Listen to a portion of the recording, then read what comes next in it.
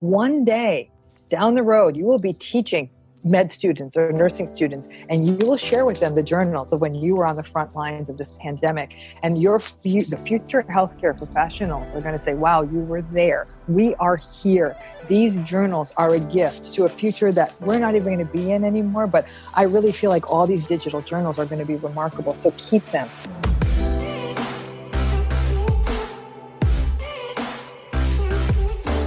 Hey everyone, welcome back to On Purpose. I am so grateful that you're here every single week to listen, to learn, and to grow. And I'm so excited to be talking to you today. I can't believe it. My new book, 8 Rules of Love, is out and I cannot wait to share it with you. I am so excited for you to read this book, for you to listen to this book. I read the audiobook. If you haven't got it already, make sure you go to 8rulesoflove.com. It's dedicated to anyone who's trying to find, keep, or let go of love. So if you've got friends that are dating, broken up, or struggling with love, make sure you grab this book. And I'd love to invite you to come and see me for my global tour, Love Rules. Go to jayshettytour.com to learn more information about tickets, VIP experiences, and more. I can't wait to see you this year. And I want to give a special thanks to each and every one of you that are listening right now, because I know right now there's a lot of anxiety, there's a lot of fear, and it's so easy at these times to fall into our bad habits, to go backwards in our lives. And hey, that's okay too. But if you're turning up every single week and you're committing to be here and grow, I promise you that the skills, the techniques, and the approaches that you will learn on this podcast through our incredible guests will help you navigate the noise that you experience throughout your day. If you're here every single week, and I know some of you are listening every single day to an episode, I promise you that that moment of calm, that moment of relaxation, that moment of insight will help you deal with the challenges that are in front of you. Now, today's guest is extremely qualified in supporting and helping us navigate through this troublesome time for each and every one of us. As you all know, her name is Dr. Ramani, and I met her recently, or had the good fortune of meeting her literally a few weeks back at the Red Table. Both of us were on this episode of Red Table Talk, which if you haven't seen, I highly recommend it, with our dear and mutual friend, Jada Pinkett Smith, Willow, and Adrian. It was a really powerful conversation. And I took away not only so much insight, but so much deep appreciation for Dr. Ramani. She has an incredible wealth of wisdom and depth of insight, and she is so practical.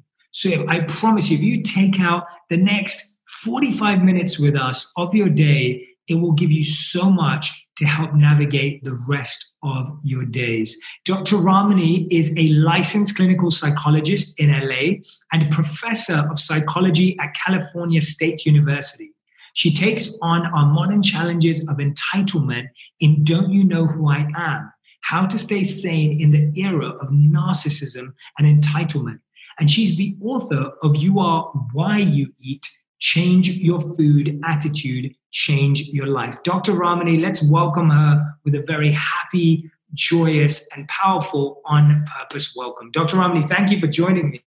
Jay, thank you so much for having me. I mean, it was such a pleasure. I'm glad we had one last moment before the world locked down that we got to meet in person, and I look forward to it again. But for now, I'm just happy to hear your voice. So thank you. Absolutely, and I can't wait to have you on the show in the flesh, face to face, when all of this is over as well. So I very much look forward to that. You're very welcome on the show. Like I said, I'm grateful too. It was literally a day before everything locked down that we got to meet. So literally, yes. There's definitely something special there, and I'm really excited for my community and audience to connect with you today and your ideas. And I think the best place to start is I'd love to hear about the multiple challenges you've been experiencing at this time, because I think that people find that teachers, doctors, leaders, thinkers, therapists, psychiatrists, psychologists, we often have this view that they don't go through the same things we do.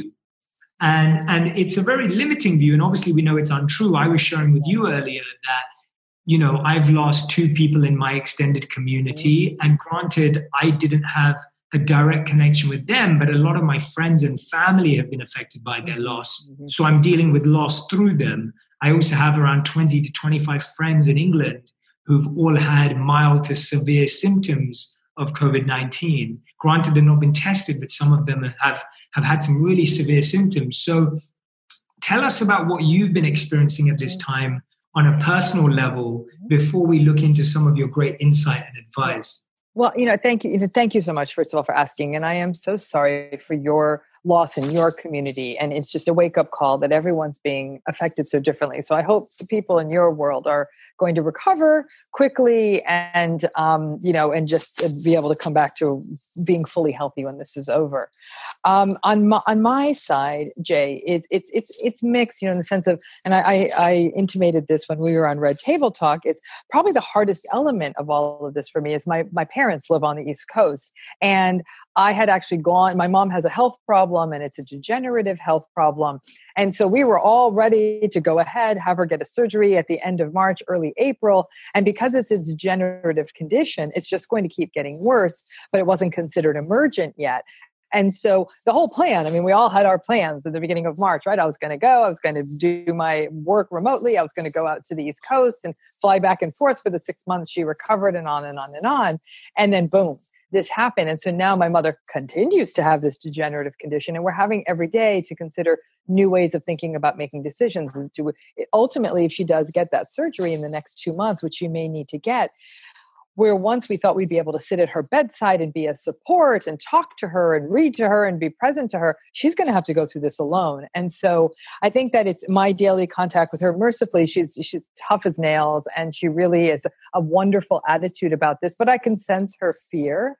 And so I think that her story brings to light what many families are going through around out there, which is the health crisis isn't just about coronavirus. It's about people who have other health issues, cancer, cardiac issues, the need for other kinds of surgeries, something like my mom's condition, which is just teetering on whether or not it's going to become an emergency in the next few weeks or not. So just say if there's one thing that keeps me up at night, it's being concerned about her. I've got 2 daughters, and I feel for my older daughter is at college and she had to come home. And while that's the story of every single college student on the planet, every single one of them is struggling. Like, is this sort of a dream halted? And so they're kind of getting back into that. My other daughter in high school had all the fun things you have in high school, the things you're going to do. And again, while this is sort of like they're going to have to adjust, and this is a great place for them to learn resilience, you do see the grief that they go through, and they're bored to death, and helping them kind of through the boredom. And I'm working quite a bit. And so I think it's a lot of these issues, being far away, not being able to fix things, worried about my mother, but also so worried about many of my clients who still have the issues that they've always had, Jay. And so people who had existing anxiety, this has really multiplied that anxiety. People who had existing relationship problems, they're probably in many ways worse than ever. So I'm seeing those struggles. And then obviously some of the clients I work with are healthcare professionals. So they live in anxiety about their health. Some of my clients have gotten the virus, and so their anxieties for their own health and mortality. So it really is, it's opening up so many different things. And I'm just trying to get up each day and kind of be the best Ramani I can be for everyone I'm there for. So it's a lot. It's a lot. So those are a lot of the things I go through. And then some of my own hopes and aspirations, Jay, I'll be frankly, selfishly, I had really spent several years building something up, and we had launched it and we're ready to go. And then it all got dismantled. And so there's grief. And that's the only word I can use, is that everyone's grieving. That was my grief. And I allowed myself to grieve it instead of saying, no, everyone has it worse. And many people have it much, much worse. This was my loss. And so I grieved that loss, and now it's acceptance and figuring out how can we find the jewels in the ashes. Yeah, absolutely. And that's why I want to thank you. And first of all, send love to your family in your way. Thank you. Also just thank you for still showing up in the world despite having so much to navigate in your own personal life. I mean, how do you deal with that part first? Like when you're looking at what you're saying, and you're spot on that, the healthcare challenge right now is not just people suffering with COVID-19. It's actually people who had surgeries planned and they've been rescheduled. Or how are you dealing with that? What is getting you through that challenge personally? And I know earlier, before when we were speaking, you were talking about being more present and doing what you can in the day. What are the things that are helping you personally? I have to say that, all the training, all the classes, all the reading I've ever done on mindfulness, what has happened in the last 3 weeks became a master class in mindfulness, because you really had to recognize the absolute sense of powerlessness, which what we always had, that powerlessness. I was raised in a Hindu family where the sense of control and even any sense of material, anything, but certainly the sense of control is all an illusion. And while I was raised on that philosophically, I don't think I embraced it until the last few weeks. And so it is very much about, what can I do in each moment? How can I be present with a client? How can I be present with my child? How can I be present on a conversation with my mother? And, one thing we do know, for example, any of us who are feeling anxious, and very common in anxious people it's like a concept of sort of like fortune telling, like looking into the future. It's always going to be like this, and nothing's ever going to get better, and my mom is going to die, and all of that. And that's very much a symptom and a pattern we see in anxiety. And now I'm catching myself. My mom is here today. My daughter is making breakfast. The cat is walking up the stairs. Like, it has literally shifted it for me. Something I really hope and pray remains permanent, and for me to really hold on to the illusion of control we ever had in the first place, and recognizing that I can be gracefully present in every moment. And instead of sobbing and moaning and wailing, my mother, checking in. Did she get the cookies I delivered her? What is she doing right now? How is the weather? And we're able to see those moments. And so that has been a wake-up call for me. So this thing I preached to clients for 20 years, now I'm living 24/7, and it has been a game changer for me, because I'm thinking, okay, this is what I have in front of me. And I do my due diligence, and I get up and I'm working on my taxes. Like, I am focusing on the future, but but there's still very much a being in the moment. I feel like, even though my kids probably wouldn't agree with it, I'm spending more time with them in ways that we never would have at this time. And so there is some beauty that emerges from staying in these moments, even of things like loss of income and those things I'm experiencing right now. I'm thinking, okay, that's right now. I'm able to pay this month's mortgage. We'll think about next month.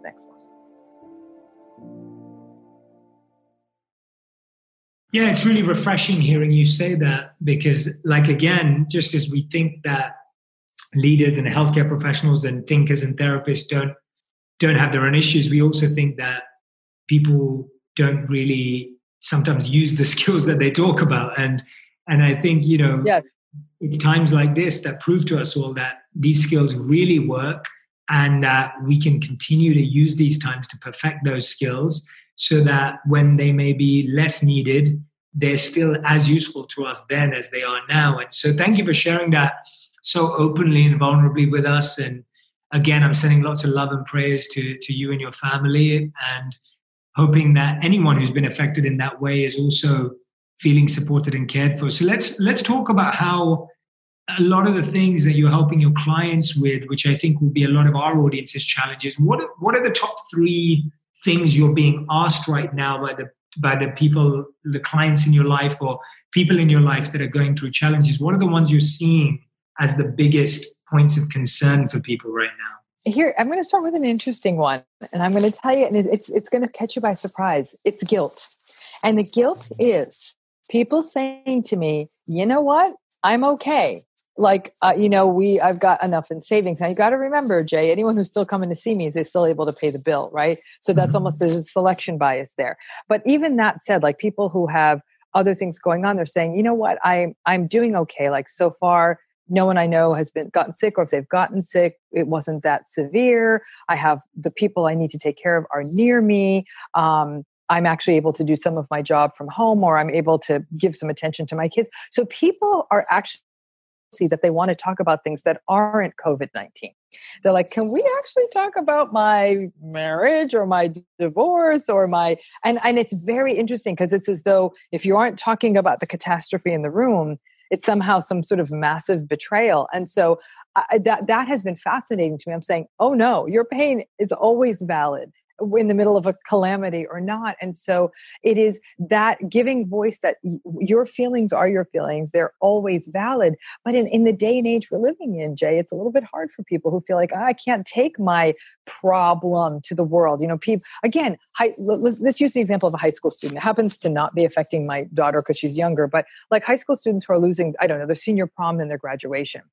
It's not unusual for them to almost feel like they're shamed or something like for that. What are you worried about such a thing when the world is falling apart? And I feel my heart aches for them because that is their grief and it is very real. And now if somebody's silencing them, they're not only feeling the grief, but now they're feeling guilt and shame for actually trying to bring that feeling in. So number one is this sort of interesting, complex form of guilt, shame, issues. You're so right about that. And I remember when we were speaking about this, we were talking about how what ends up happening is that we feel guilty and then we reflect that guilt onto others and make them feel guilty of how they're dealing with it. Or we judge ourselves and then we're judging how others or people are dealing with it, reacting to it, responding to it.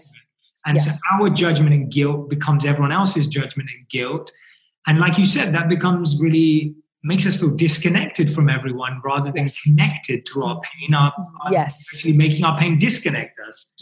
And what I love about what you say, and what I've been really thinking about is that we shouldn't really belittle anyone's pain. We shouldn't really make anyone's grief feel less than. Mm-hmm. And I think that sometimes that's a really hard concept to understand because people feel, well, that kid missing their prom, that's different to someone losing someone who's suffering with COVID-19, for example. And the truth is, it is different, but your point is that you should still allow that person to mourn their loss. I remember you saying that. Yes, and it goes to sort of like that second point, which will build on this first point, which is grief, right?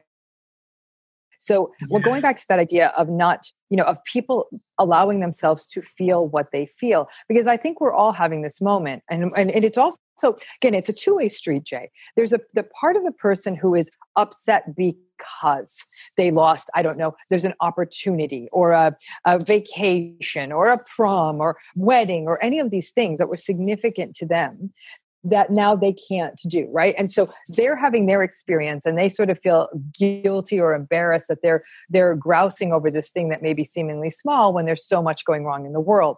On the flip side of that, though, that we may sometimes lose patience with people who are saying those things, right? Mm-hmm. And both of those sides of the equation, Jay, are human. And I really want people to sort of hold on to their humanness. So what may be going through your mind is, okay, so you're, oh my gosh, I can't believe this person's still talking about whatever it is, their vacation or something like that.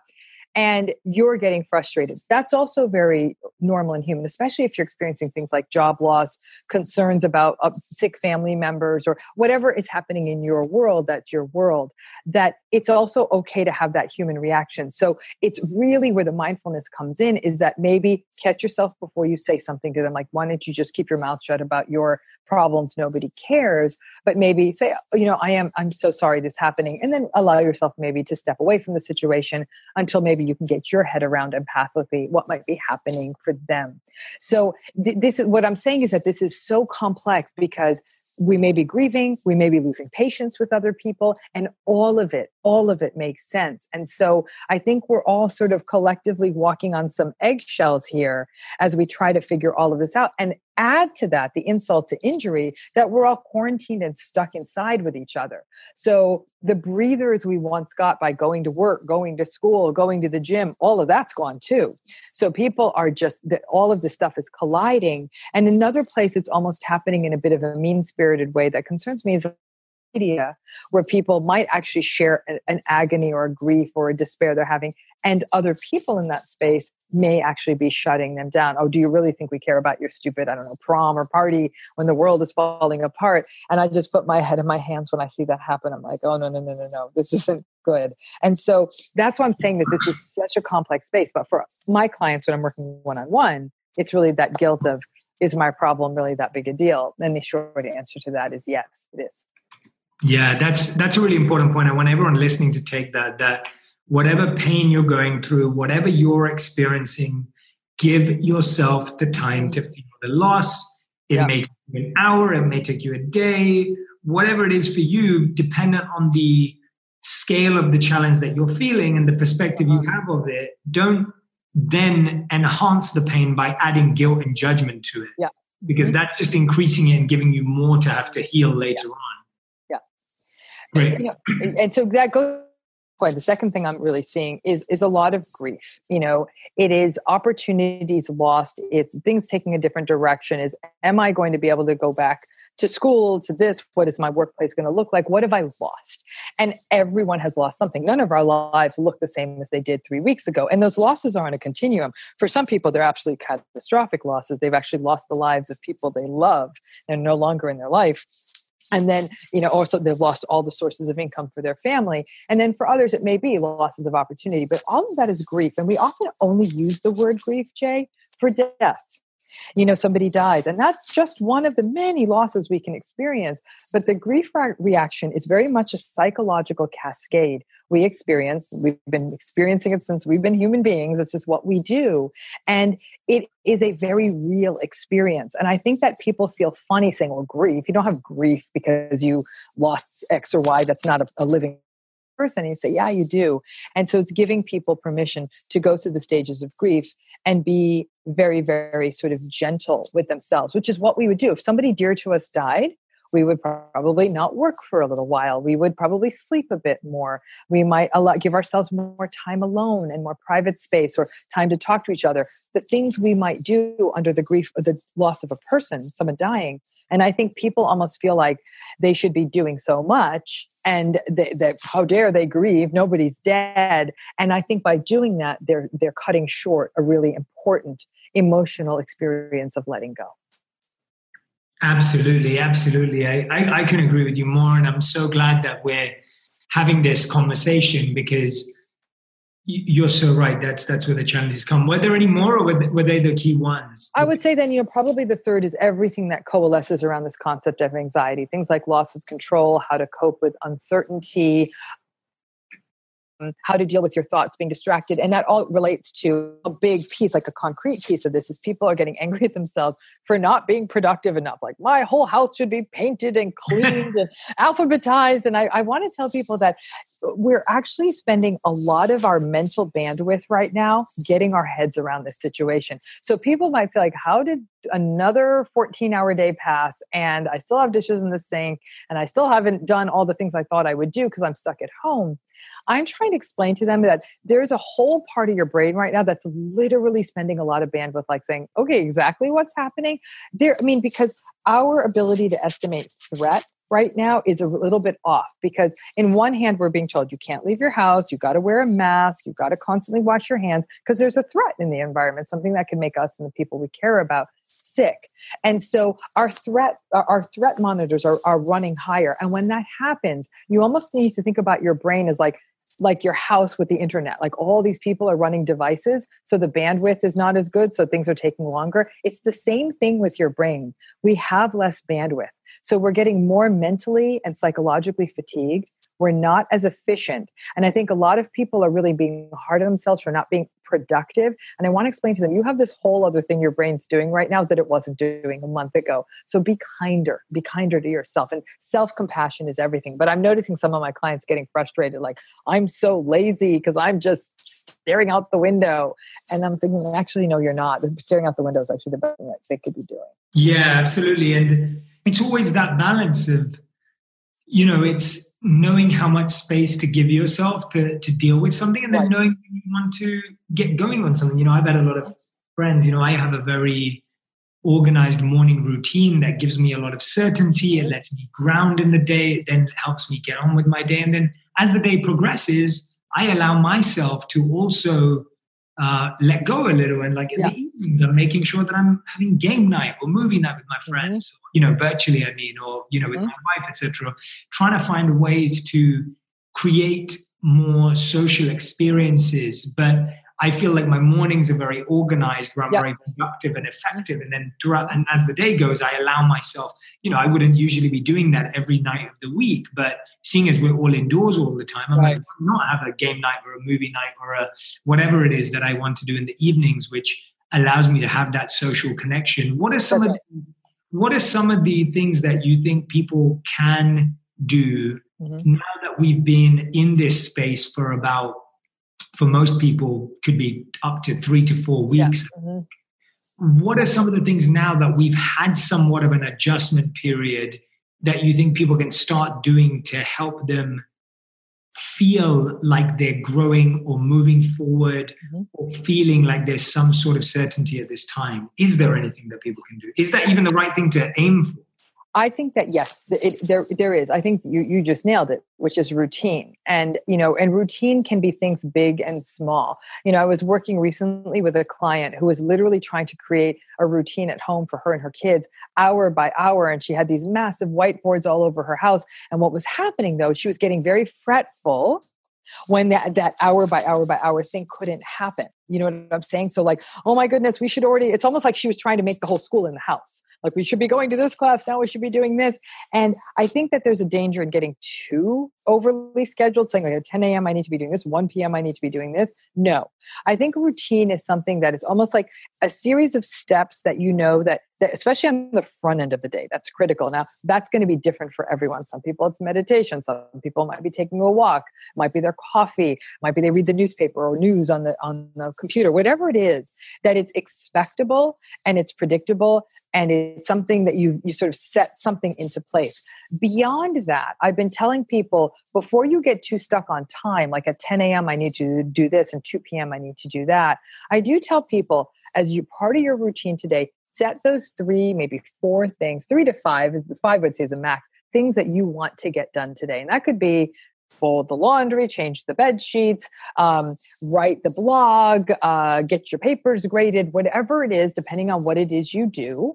Get your kid through, talk about the book that your child's supposed to read for school. You've got those 5 things you want to get done. And frankly, as you get those ticked off, you might get them all done by noon and then give yourself the time and space. Other things may get explored at that point. So routine to me is really, really huge. And to all of us out there doing this work, it's routine, routine, routine. Number 2 is some form of activity. And whether that is taking a walk around the block, walking up and down, if you have even like a little strip of sidewalk in front of your house, if you have a treadmill, if there's yoga videos, something, anything. I mean, it is amazing how there's even dance classes now online. If you have enough room in your living room that you could just turn it on and then just follow the dance routines. Like there's so much stuff out there.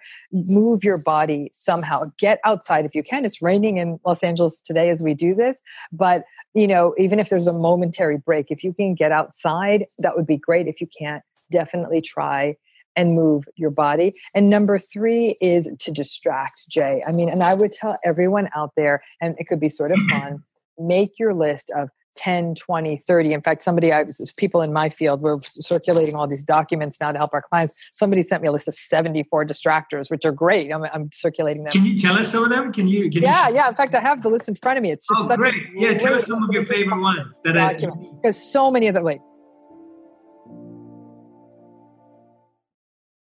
so let me give you some of because literally 74 things on this list are things like, watch a documentary, color, coloring, like a child would color a coloring book, do a jigsaw puzzle, find a new podcast to listen to or keep listening to Jay's podcast, go online and take a free drawing class, make a list of all the birthdays of the people, put them in your calendar, and those that are coming up, send them cards. Take on, like if there's a wall in your house you want to paint it, watch TED Talks, play a board game, start a journal of your dreams, because we're all actually dreaming a bit more right now, bake something, even if you just, eat half of it, find a pen pal, start writing actual hard copy letters to somebody again. It's like listen to some new music you've never listened to before. Do the things you're saying, like do Netflix online with friends and watch movies with them and virtual game nights. So, it's on and on and on. It's things like this, that if you have a list of those things for you, for me, it's the silliest things. It's like I'm trying to file ancient papers and get rid of them. So that's my little break. And I have a little room in my house that's got a TV in it. And so I'll go and watch a silly TV show show. I'm also telling people like be judicious in what you watch. Like some people are, first of all, cut out from the news. Like give yourself your news time, like maybe twice a day, 10 to 12 hours separated, like a morning little news hit, an afternoon news hit, and then you're done.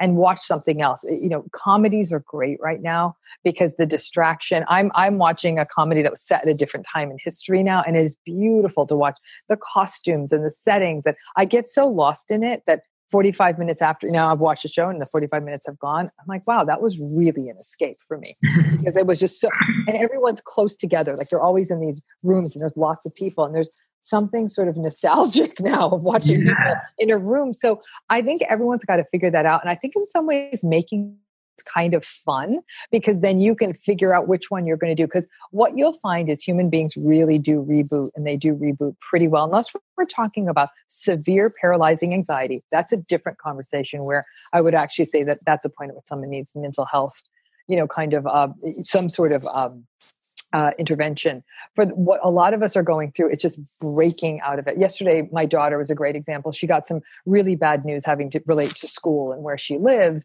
and she was quite upset about it. And there was absolutely nothing, Jay, nothing that could have been done at that moment. And you know what she said? She's like, you know what? I'm just going to jump in the car and I'm going to take a long drive, you know? And she did, and she came back better.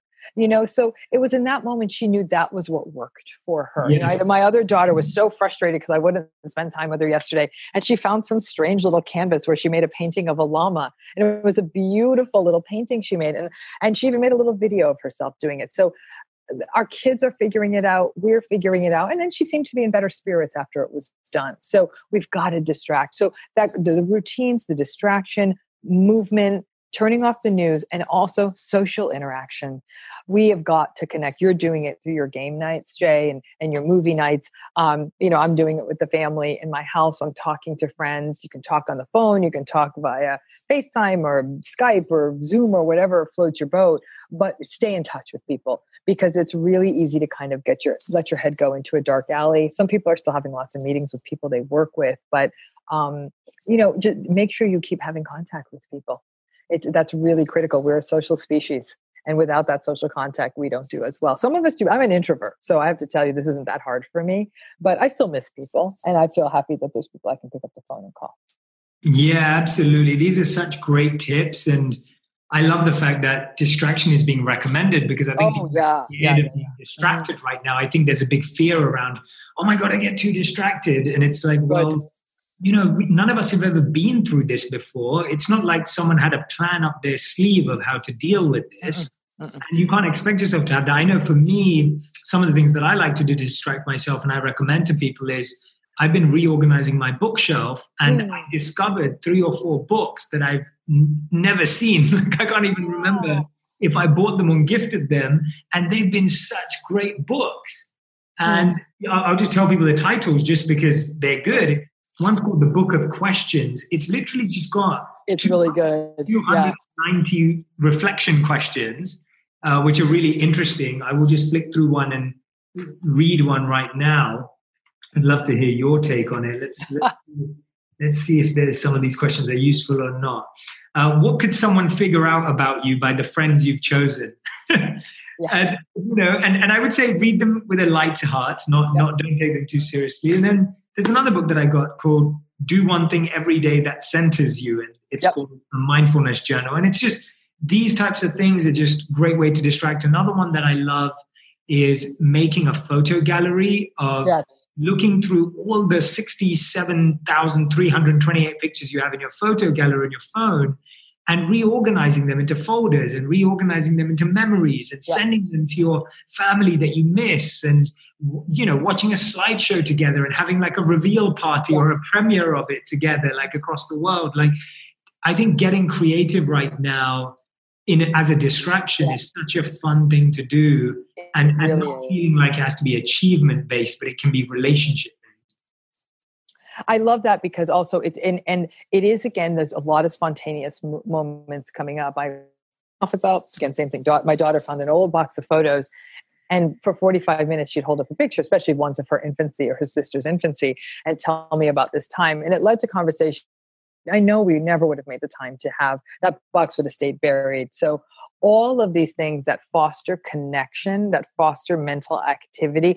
I'm a huge fan of reading right now, or maybe listening to audiobooks, but I love the idea of reading because it really does. It allows your mind to wander, especially fiction. I love fiction and I don't make enough time for it. And I'm reading a book now and you get lost in trying to create the imagery in your mind and all of that. So I do think that those distractions are out there. I do understand many people feel very paralyzed in the face of all of this because and the anxiety is overwhelming. And I also know like one of the biggest struggles is for people who are trying to balance both working at home and managing children, especially smaller children who do need to be supervised. And I know there's a fair amount of fatigue there. So I'm also telling people, just be kind to yourself. Like sometimes all they just want to do is be in the same silly room as you. And maybe you're watching their TV show, but you've got a book on your lap or something like that. So there's a lot of interesting opportunities for how we, consider our human relationships. But again, I am acknowledging that even as I say all of this, it's not going to work for everyone. I don't know that there's one magical strategy that's working for everyone. And one thing you brought up, Jay, on Red Table Talk, when we were talking to Adrian, you brought up the idea of journaling. And I actually thought about that a lot after you made that comment. And it's interesting because I'm really making the suggestion, I always have, but I'm making it more strongly to people, this idea of journaling. And I'm saying to them, here's where the journaling is going to get interesting now. Imagine if you had the journals of like a grandparent or great-grandparent from the Great Depression. All of us right now have the opportunity to write these things that whether they're our grandchildren or great-grandchildren or other family members are going to open these one day and say, oh, that would be incredible. Granny, this is our granny's journal from the coronavirus pandemic. And you have to think of this as a gift down the road, because I know for me, when I've had the opportunity in India, especially to talk to my own grandmother before she passed, hearing her stories and spoken in Telugu, in our native language, it honestly was one of the most profound experiences of my life to understand where it is I've come from as an Indian woman, how much of a shift there's been in the world, her stories, what she in essence had and didn't have, what I have as a result of that. It changed my perspective forever. It changed my level of meaning and purpose in a permanent way. These journals, in a way that we keep now, will be that pay it forward. And the group I started doing this with, my clients were healthcare providers. I said, one day down the road, you will be teaching med students or nursing students, and you will share with them the journals of when you were on the front lines of this pandemic. And the future healthcare professionals are going to say, wow, you were there. We are here. These journals are a gift to a future that we're not even going to be in anymore. But I really feel like all these digital journals are going to be remarkable. So keep them, because even if it's just to sit one day with a potential grandchild or grandniece or someone, this will be the greatest gift you could ever give them. Yeah, that's just incredible. I love that. And it also lets us live with deeper meaning for how this will impact people in the future. Yes. And so I think there's so much greatness in that. I absolutely love that idea. One of the other things that I wanted to dive into more that you mentioned at the Red Table as well is that you were talking a lot about how people right now may be struggling financially and economically can process that. And I thought that it's important to touch on that because a lot of people, including yourself, including me, I've had things that have been pushed back. I know plenty of people in my life who've had things that have been pushed back or couldn't launch or are delayed indefinitely. What do you say? And I'm not asking it from an entrepreneurship or business mind. I'm looking at it from the mind and a psychology question, like how do you deal with specifically financial loss and what are good ways to work through that right now? Yeah, to me, Jay, the financial losses are some of the most profound here because it's not just a loss of, real things like material things like I got to pay the rent, I got to keep the lights on, I got to buy the food, but also it's a loss of identity. It's people's jobs are a big part of who they are. That identity of getting up in the morning and getting on the bus or getting in the car, or however it is you get to the office, that whole moment in the day, while it's sort of nice to work in your sweatpants from time to time, there's a loss of identity when you don't. So I think that what we've got to understand, this isn't just about not being able to pay the bills, though that's an enormous part of it. It's also this sense of, who am I? Like, what am I about? Like, what do I even stand for if I'm not going to my job? And so I think that, putting aside that the financial planning and the numerous resources that people are putting out there, how are you going to filing for unemployment and paying your bills and how all that's going to work, I'm going to defer that to people and all the websites out there that are starting to handle that. But it is this sense of grief, loss, tremendous anxiety and uncertainty that is actually what people are very much ruminating about. A lot of these other things also matter, even with things like the routine. What's been really interesting for me, Jay, is I've worked with numerous clients who started new jobs in the last 3 weeks, like brand new job, like, employee orientation online, and people are hiring, so it's like there are these, it's a strange time that we think it's all shutting down. But what is it, like they said, with 17, like such an enormous, like 17 million or something like that, people have filed for unemployment, something we've never seen before. But this is above and beyond the financial. It's the loss of identity. And even identity as being a provider or a person who does get, model a work ethic and, provides for family and does all that, losing some of those identities and the fears around that as well. I think a lot of it is to know you're not alone. I think when people go through this, many times they are alone. They're the one person who's lost a job and their friends have kept theirs, that there's a large group of people for whom this is happening. And the uncertainty and the fear and the grief is normal. It's also catching yourself again, bringing it back to the present. Worrying about it is not going to put more money in your pocket. But what are the things you can be doing now in terms of applying for new jobs, or how do you have to reconfigure your family's finances? And also, how can you distract? How can you create other things you do during the day that help you feel like you're being what we call getting stuff done? But this is the grief around the money. I'm going to be frank with you. It's going to be more than the grief, and the money, career, safety, financial safety, all of that is probably going to be greater than the grief around this whole pandemic and the illness part of it, because that's life. That's the stuff of life. And it's for some people, it's businesses they've tried to build over years or have built over years and now are not launching. So that's a collective trauma and a collective grief. And there's some comfort in it, but it's also very, very heavy. And there's no quick fix on that. Then again, a lot of the stuff we talked about, routine, distraction, staying in the moment, and then for some people, this is going to end up being, Jay, a real reinvention. Like how can I do me differently? Can I do what I do in a very different way? And so a lot of us having to think like, as I'm a college professor, when we go back in the fall, because I've been on a 1-year sabbatical, it is beginning to hit me. And my colleagues have all had to do this already. They've all had to go fully online. It works for some people. It doesn't work for others. My partner he's a art professor who teaches sculpture. He's like, I am not sure how to teach sculpture, on a camera, so he's doing it video chats and they're doing the best they can, but we are all reinvent ourselves. And I look at all the K through 12 teachers who are doing the heroic work of trying to take home curriculum. And my daughter's high school teachers are doing really amazing things. And, everyone's learning something new. That's the wake up call. We're going into a new future together. And I think it's the together part, and turning to others who are going through what you're going through is critical. It's critical. Yeah, alone. And I'm sure you see this the most.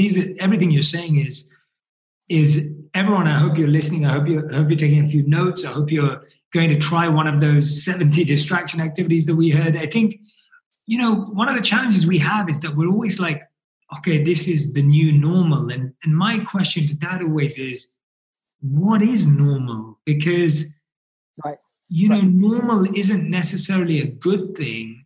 And nothing was ever really normal because things were always changing. And this is obviously something bigger that we're all worried about, but there was something we were worried about anyway before. And so it's almost like wanting things to go back to being the same doesn't ever make sense, because nothing ever is the same. Like nothing ever goes back to it. Could you help explain that from a psychological perspective around how I think we know that the only thing consistent is change and uncertainty, but we had this attachment to normalcy. We felt safe when we had routines because we knew where the predators were. We knew where the threats were. We created our safeties around familiarity. Anything unfamiliar represented something dangerous or a threat. Now, while our brains at some level have evolved past that, not entirely. It's why we might react very tentatively with a stranger. Same thing. So it's now, and it's why many people just run to the familiar. Even when the familiar is dysfunctional, they will go back to the familiar because it is just that. It is a huge phase shift to help people. The idea that familiar isn't the only way. You can break out of routine. You can break out of familiar, but it's not what our brains are wired to do. I don't know if you've ever read Rick Hanson's book, Buddha's Brain. If you haven't, that might be another good quarantine book for you to read because it's top flight book. Because what Hanson argues in this book is that, our minds, our memories are very much oriented to remembering the stuff that keeps us safe. Yes. And that stuff is largely not good. It's like, where does the tiger live? Where's the poisonous berry? Here comes another bill. Here comes a notice from the IRS, like threat. Because we're focused on those things again, because our brains are designed to keep our little organism intact, right? He argues that it takes a intentional work to change our orientation to joy. Or even to me, I'd argue even beyond joy is meaning.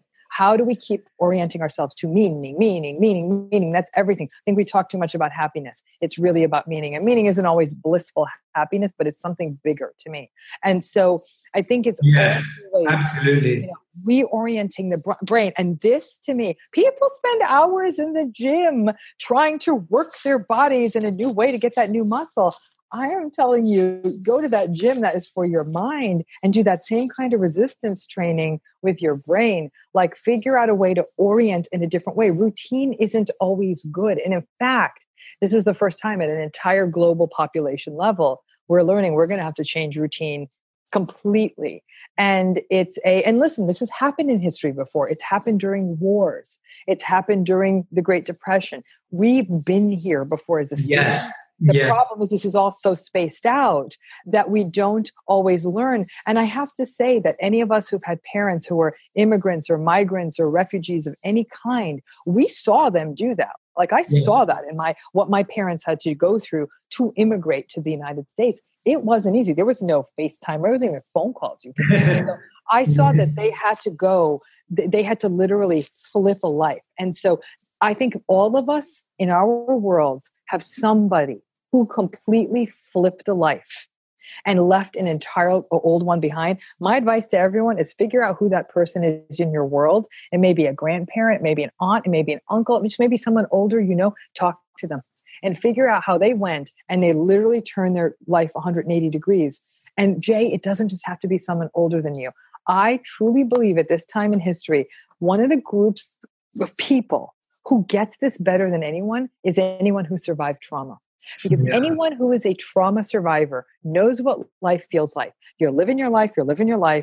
An event or a series of events happens, and your life will never be the same again. And a trauma survivor, in some ways, had it more difficult because they're the only ones often or a very small group, survived that. And they're like, oh my gosh, my life has completely changed, but other stuff hasn't. We at least are all going through this trauma together, but trauma survivors get what it's like to have a life and not have that life anymore, and now have to go through a very, very different world that is specific to them. So we can do this. People do this all the time. You have to understand we can do this. You can reinvent, you can do things differently. And this is a call to arms. This is a real call to arms. For sure. No, I think you're spot on. And I want you to know that if you could see me, I'm like nodding away right now. I'm just completely this is exactly what we need to try and do. Now, tell me about what's happening with people who, unfortunately, this time fall back into their default old habits, whether that's alcohol or whether it's an addiction or a drug, or even going back to an ex-boyfriend or a girlfriend, at least. Mm-hmm. I think these kind of scenarios shock us into our past. Like, they just take us back into, again, what Thich Nhat Hanh would call familiar pain versus unfamiliar pain. And we go back to that familiar pain because the unfamiliar pain of being alone or dealing with this new challenge feels too big to bear. How does someone process themselves feeling like they're going back to a toxic relationship or going back to a toxic habit? Well, so again, a lot of the going back to the toxic habit, going back to the unhealthy relationship is strangely and paradoxically an attempt at getting control, because the devil, is at least something you know. And at a time when everything is so uncertain, we're going back to the things we know, even when they're things that are not good for us. There's comfort, whether it's comfort food and comfort dysfunction, we go back to comfort. So, it's interesting. I was reading a workbook this morning that I'm using with clients, and they had this wonderful quote by the, I think, Roman philosopher Epictetus, and he says, "What assistance can we find in the fight against habit? Try the opposite." Yeah. And again, it goes back to resistance training I'm talking about, is do the opposite, of what you usually do. And that becomes like, oh, I usually do this. Oh, for fun, let me try to go this. You always go left, fake right, and I really want everyone to do, and now we have a little bit of the time and the stuckness to play with the oppositeness. Part of it is to catch yourself and say, oh, this is how I usually do it. All right, what does the opposite feel like? Because to understand that what you're doing is you're getting drifted into that familiar lane, because it is a way to have a sense of control and predictability, because even dysfunction is predictable. But it is mindfulness to be aware of what it is you're doing. It's thinking to know that you're going to end up in exactly the same place as you did before. And then third, action is to try the opposite, to do something different. And sometimes doing the opposite and doing something different is not sometimes, always, is uncomfortable. And so it's also learning. Discomfort is part of the journey. And that if you can find meaning and purpose in that discomfort, it will make more sense. Like, oh yeah, this is uncomfortable, but I'm trying the opposite. I'm breaking out of a cycle. My quest, my meaning, my purpose is I've been wanting to break out of my dysfunctional cycles. I've been wanting to try a new path. And I have to say again, Jay, for many people out there, this is going to be the slap across the face for people who say, to heck with it. I'm going back to community college. I'm going to work towards getting that degree. Well, I've lost everything else now. Why not finally think about starting my own business, or moving here when the borders finally open to here, there, or everywhere? I think a lot of people are having some wake up calls like, wow, if it could be taken away this quickly, maybe I need to sort of view this as a call to arms. But that means doing the opposite. And that oppositeness is really sort of an interesting place for people to play around with right now. Yeah, absolutely. I'm completely with you. And I think, yeah, like you said, knowing that for the first time, we can really feel like we're in something together. Mm-hmm. The whole world, right? It's like there's never been many things that people could all say, we're all a part of this, we're all experiencing it. And now's the biggest time to realize that there is meaning and purpose in that, because Absolutely. that purpose connects all of us and affects all of us. Mm-hmm. And it's unique to truly feel understood. Mm-hmm. Whereas now, on every different level, there are plenty of people who can understand exactly what you're going through. Yes. And so I think of our need to feel understood for the first time is really something that we should exercise, where we can share with people that are close to us, that we love, that love us, and feel understood. Tell us about relationships. And we talked about this bit on Red Table Talk, but with so many people spending so much more time together, mm-hmm. What are some of the positive practices that couples and relationships can take on? Because I also feel, just like you and, where this podcast started, there are a lot of people who currently are carrying everyone else. Yes. How do we help those carriers in our homes, whether it's the mother or father that does all the cooking, the cleaning, the teaching the kids their curriculum, whoever's carrying that? How do we help the carrier, even if we're not the carrier? And how can we ease our relationships at this time? So I think there's two levels of that. I mean, one is within the household, right? So if you're actually in a household with people and somebody's taking on the burden of something, step in. step in. And that also means for the people who are taking on the burden, you got to let people in. So some people are saying, well, this is ridiculous. If I let them into the kitchen, if I let the kids into the kitchen to help make dinner, they're going to make a mess. Let them make a mess. Let them learn to help take that responsibility. And it may be that you're eating some not great spaghetti, but they learned at that point, they wanted to help. Let them help. I think that we've got to let our helpers in. Number one. Number two, if you are somebody who's doing a lot of this work, and it might be just because developmentally where the people in your home are, they can't help as much, or they're choosing not to help or whatever, is that then you've got to take care of you. Like you've got to give yourself that point, like I'm putting my feet up for a minute, and you've got to give yourself that permission. Give yourself the time to take a break. Now, if you're reflecting, you care about, let's say it's your friend across the country who is stuck at home with their 3 kids, or is taking care of elderly family members and keeping them safe, or is having to drive around and dropping groceries, whatever their stories, or their first responder or their healthcare professional, and you want to be there for them, but you can't because you can't physically get to them and help them. Call them, send them text messages, say, you're amazing. I see all that you're doing. You're a hero to me. I wish I could help more, but if there's anything I can do remotely, but just letting them know, I see how amazing you are. I see what you're doing. Like you said, all that anybody wants is to be understood. And even for many people can keep carrying their heavy, heavy burdens if they know there's someone bearing witness. And I think that every single person on the planet right now should be rallying to bear witness to those around us in any number of ways. If you're going into the grocery store, you offer a kind word to the clerk who is putting themselves at risk to be there. If your friend is a first responder, you just tell them, I love you. Thank you for all you're doing. Please be safe. Whoever you reach out to in your life, your friend who's homeschooling 3 kids right now, you say, girl, you are my hero. And if there's anything I can do, maybe I can zoom in and teach your kids history. I'll do that for you. But we all have ways we can care for our carers, but it means we have to jump out of our own heads long enough to recognize that people around us need something. Sometimes it's just sort of a smile. Thanks for being there. Now, back to your original question, Jay, of relationships. When it comes to intimate relationships, one thing that people can really learn right now is, now that we're all in proximity, is take that minute and say thank you, take notice of something someone's done, work on more clear communication. Now, my space I work in, this is very unique. I work with difficult, antagonistic, narcissistic relationships. That's a different episode. That's a different day, because obviously those things are getting more and more toxic by the day. But for relationships that do have good bones, you can keep those good bones, but you're going to have to be more aware. Just let your partner know, I see what you're doing. Thank you. Thanks for helping. How can I help you?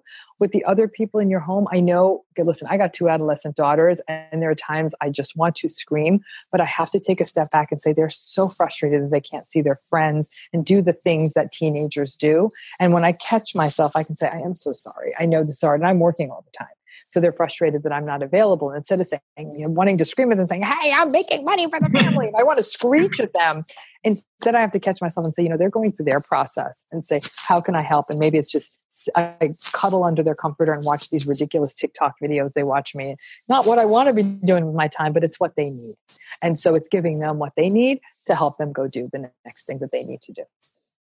Yeah, absolutely. I'm again, this is such valuable insight right now, because encouraging people to serve and support anyone. I think sometimes we see services raising $1 million or raising $100,000 or impacting thousands of lives. And actually, it's just about that one smile. It's just about that one phone call and that one person. And I think now's the time to re-encourage that community tribe vibe, where you have certain parents who'll help with the education, others who'll help with food delivery, whatever it is, like ways in which we can support each other right now. And actually what I find is that service helps us find meaning and purpose. Yes. Because right now when we're like, what do? I don't know what to do. I don't know how I feel useful or accomplished every day. When you make someone smile, or when you help someone else's child learn something, or your own child learn something, like that feeling is so rewarding. And sometimes it's even more rewarding when you're going outside of your own home and supporting others, as well as supporting your home. Of course, we know charity starts at home, but I think it's important that we do try and serve and extend ourselves where we can, to whatever degree we can, because there's something to be said for finding meaning and purpose there. Absolutely. I mean, with that, and that is where so much of meaning and purpose is found, is service to other, and that looks many different ways. For example, I know in LA, like there's a website that I get emails from called LA Works, and it's all the volunteer opportunities people can be engaging in, both in person or remote. And there's things people can be doing. And so, it's figuring what that is. I think that even, let's say you work in a company and you lost your job and you still have coworkers, and reaching out to them, hey, you doing okay? People who also lost their jobs too. There's 1,000 small things we can do. It doesn't have to mean that we're putting ourselves on the front lines and causing actually more problems when they're telling us to stay home. Figuring out what those things you can do for others, because that is really where the core of meaning and purpose is.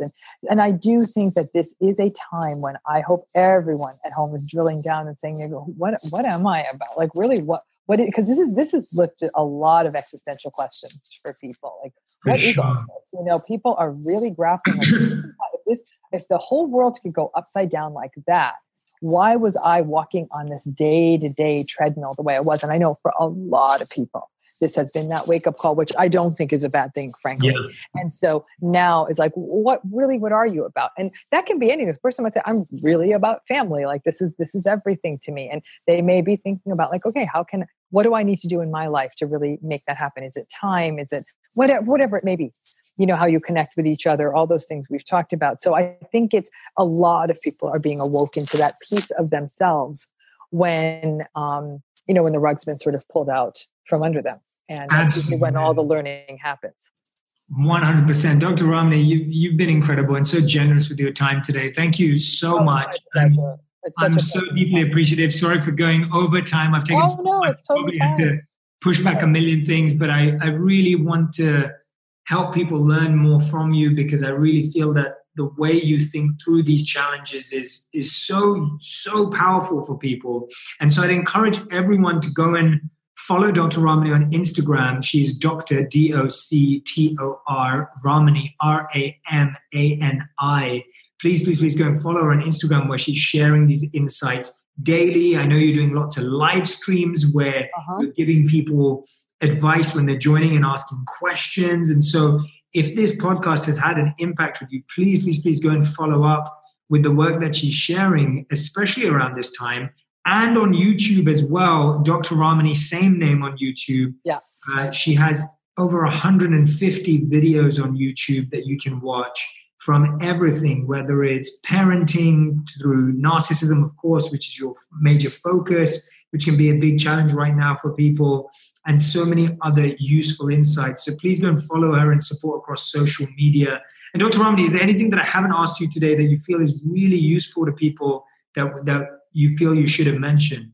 You know what? There is a line, like, again, I've been reading like you as much as I can. And there was a line by Marcus Aurelius because I really think that if people could hold on to this, and if he was saying this thousands of years ago, clearly it had some staying power, is that it goes like this: don't let your reflection on the whole sweep of life crush you.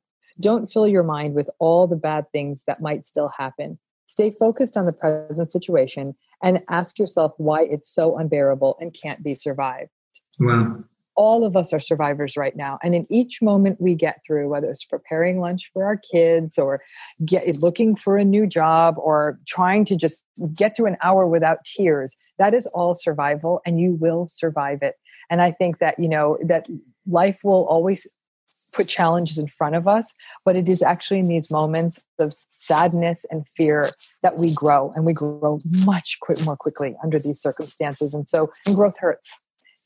And I am a believer that this event may very well shake the trees in a way that we learn to be connected. I think we are all going to be so happy to see each other when this happens again, and maybe really see what the beauty is of being a human being and having these people around us, no matter how much we're suffering, and seeing that our suffering and our joy and our bliss and our fear is being mirrored in every person we come across. And maybe that this was sadly the wake-up call we needed, but here it is, so let's run with it. Absolutely. Thank you so much, Dr. Ramani. So grateful for your time. Thank you so much. Love to your family. And like I said, I'm so excited to get together again afterwards. I'm so excited to have you on the podcast space. I look forward to it. Yeah. This is going to be so useful to people right now. So thank you so much, honestly. Thank you. Thank you, Jay. Take good care.